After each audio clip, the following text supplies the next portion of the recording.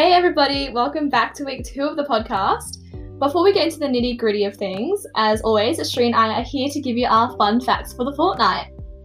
So, mine is that Asia has the largest population of all the continents and China is the country with the largest population. And my fun fact is that octopuses have 3 hearts, which is actually terrifying. So, anyway. You're listening to V and Shri, and we're about to spill the tea on procrastination and productivity. So, our first subtopic for the day is the idea of the night owl versus the morning lark. So, what is the difference? Essentially, a night owl is someone who is more productive in the later hours of the day, whereas a morning lark finds themselves in a better workflow in the earlier hours. So, in our case, Vanessa is what I would consider the morning lark, and I am definitely a night owl. The importance of being able to distinguish what time of the day you work better lies in the fact that you can more clearly allocate distinct periods in which you work versus when you want to relax. This way, you won't be spending the entire day studying, and by the end of the day, you'll have more of your to-do list completed. From my experience, I have always been told that it's more effective to wake up early and study in the morning. But personally, this method only seems to work when I'm really motivated to get work done. For example, when I've got a deadline to meet that day and still haven't completed my task. The main factor that has influenced my personal preference for working later in the day is my body clock. The best way to maximize your cognitive ability and by extension your productivity is to work with your body clock, which is something Associate Professor Mark Stokes from Deakin University's Faculty of Health has said. Our body clock, also called circadian rhythm, means we are generally programmed to be most alert during the day and less so at night. However, there are what is called chronotypes, so that's where morning larks and night owls come in. Morning larks have no issue waking up early because they would usually sleep earlier in the night. Comparatively, night owls like myself hate waking up early because we don't fall asleep till much later in the evening. It's very obvious if you're a morning or evening person, you'll know which type you are.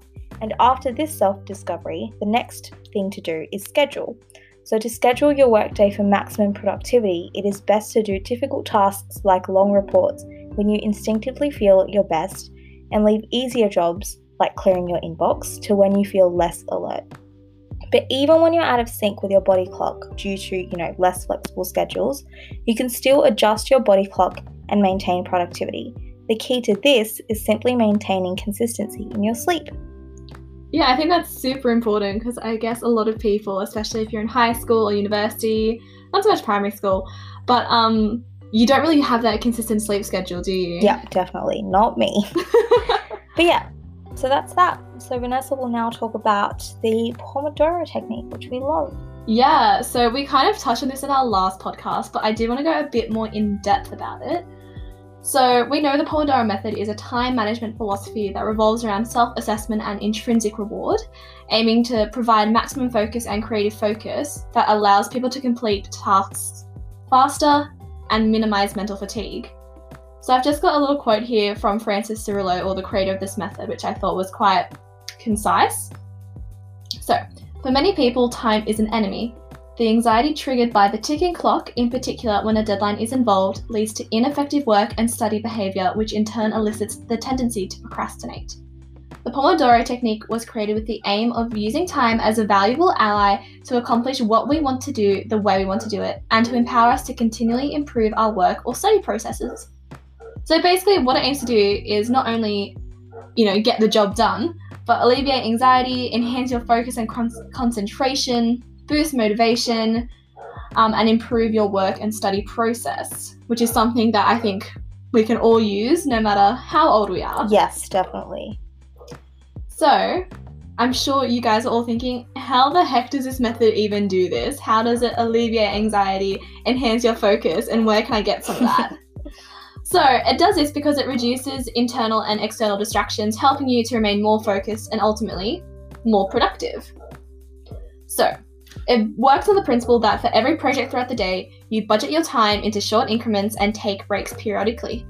So, how can we realistically do this? So at the beginning of the day, you need to have a to-do list that contains the following: a heading with a date, a place, and your name, a list of things to do in order of priority, and a section labelled unplanned and urgent so that if any unexpected things pop up, you can put them in there. From there, we decide on whatever needs to be done. So you pick a task.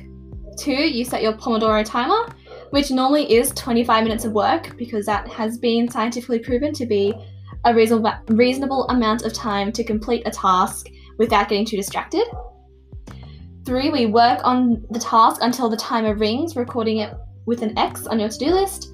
And then 4, we take a 3 to 5 minute break after the timer has rung. Then we repeat the whole process for a total of 4 times, followed by a longer 15 to 30 minute break, crossing off items on your to-do list once they have been completed. For example, let's say I have some essay due that I want to complete. Each time I complete a Pomodoro, or each 25 minutes, I put an X next to the task. Then let's say I complete the essay in 5 Pomodoros.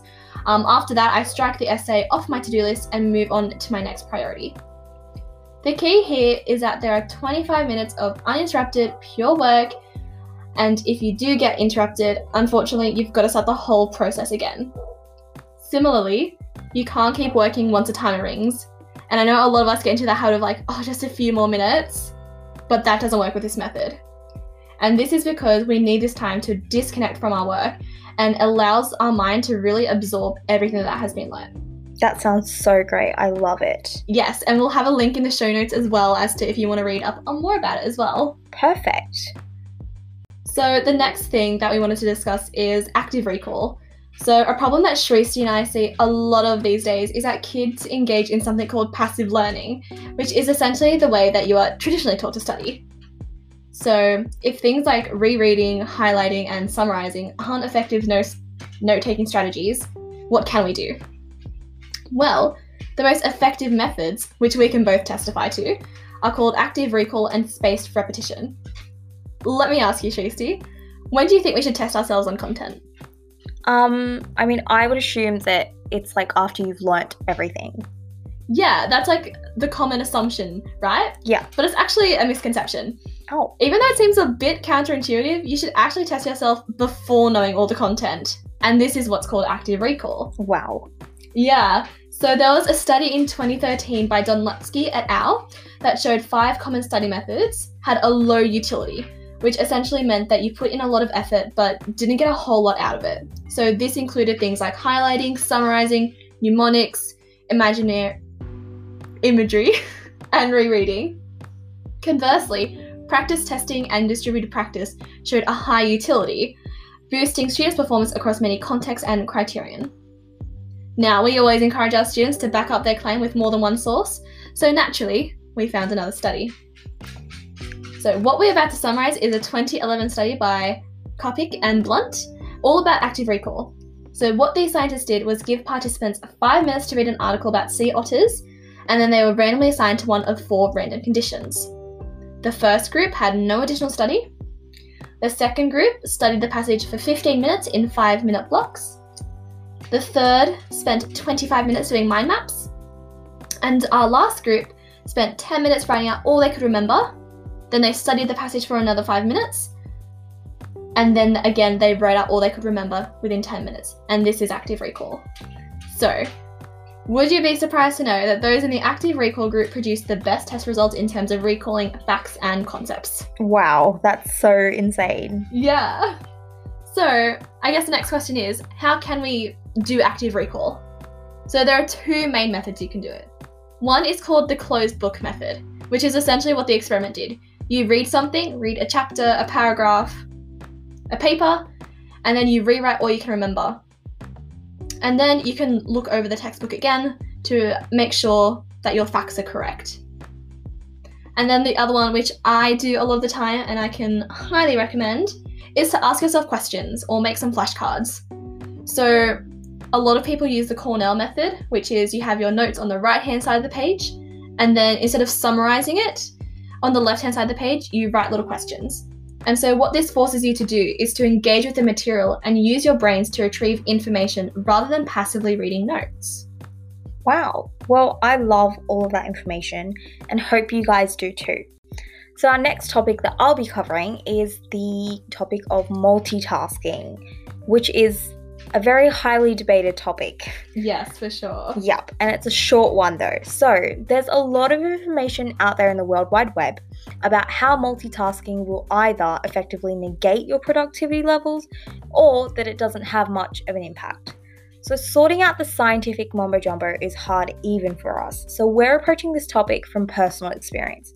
To simply put it, no, watching Netflix while studying is definitely not a good version of multitasking, although I have definitely done it a few too many times. Me too. But appropriate multitasking examples do include listening to music, so preferably something without lyrics so that you don't get distracted, at a quiet volume, so this is when you need to focus, right? But when you're running low on motivation, which we feel during exam periods, guys. Yes. You definitely need to choose music to pump up your energy level so that you can maintain your workflow and get yourself out of that rut. In terms of eating, opt for healthier snacks like nuts and fruits and the occasional small bag of chips and chocolate, but definitely not a full-fledged meal. So I don't want to see anyone eating their ramen while they're trying to write an essay. That's not going to work. I promise you. I've been there. So this will definitely help you be able to distinguish between, your work time and your relaxed time, which is something that Vanessa and I often find that students don't enforce, and that's why they struggle so much. Yeah, they struggle so much in their productivity. But to sum it all up, we don't recommend doing traditional revision methods like highlighting or note-taking, which Vanessa covered in her active recall summary. Instead, you should be completely focused and not have distractions, i.e. eating and Netflix, and consistently test yourself on the material you've learnt. On the next podcast, we talk about long and short-term study methods. So like us on Facebook or send us an email, and until then, be inquisitive!